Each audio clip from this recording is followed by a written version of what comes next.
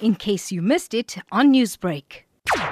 In human settlements, we've delivered quite a lot, in fact, to a level that even the spending, we've spent all the money that was given to us. We've built quite a number of houses. We've intervened in quite a number of areas where we're supposed to. And I know you've just come from the eSikhawini Township. You've handed over property owned by Public Works for the community to take charge and set up adequate housing. But what many say to us is that, well, when is our turn? And what is the system of the department's way in rolling out property, in rolling out housing? Sometimes I feel that the department doesn't even know that I exist. And, we get to these sorts of comments from the people in Chatsworth, in the Welbedat area, Inanda, for example. So my question to you is, why certain communities and not others? Okay. We are about everyone. Our commitment is to the people of KwaZulu-Natal, not any section of the people. People of Inanda, people of Chatsworth, people of Welbedat are our people. We're servicing them and we are committed to them. There is quite a number of properties owned by government, and Public Works is the custodian of all properties that are owned by government.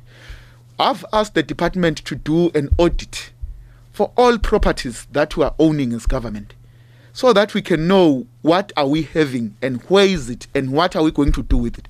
So we have committed ourselves to change the picture in the situation aggressively, so that everyone, if there is a property that we need to dispose and give it to a particular community or a particular organization or people, we are going to be doing that.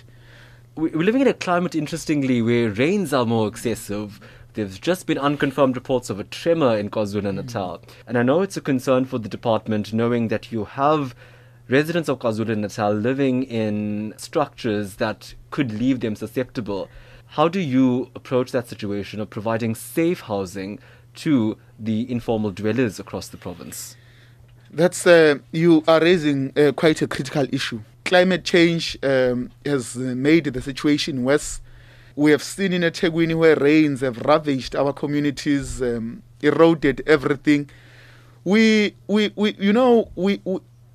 faced with a situation where, that's why I talk about speed. Because if we don't move with speed, these things can take another 50 years. We are very much committed to the communities that are living in informal settlements.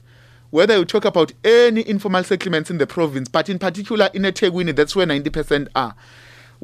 That's why we've committed so much money in one financial year, because we mean business. We are committed to them. We need to move them. The project of Econobia, we are saying that project must move with speed. That project will unlock quite a lot of our challenges that are faced within eThekwini. But we are very much committed in moving our people from informal settlement, in particular, in the areas that are in the flood lines. When it's raining, then they get eroded. You've got quite a lot of challenges. But even if you are not in a floodline area, our people can't be in informal settlements. That's why we're even making sure that some of the informal settlements, we're formalizing them. We're giving them services, we're servicing them, because they must at least have some of the services. Newsbreak, Lotus FM, powered by SABC News.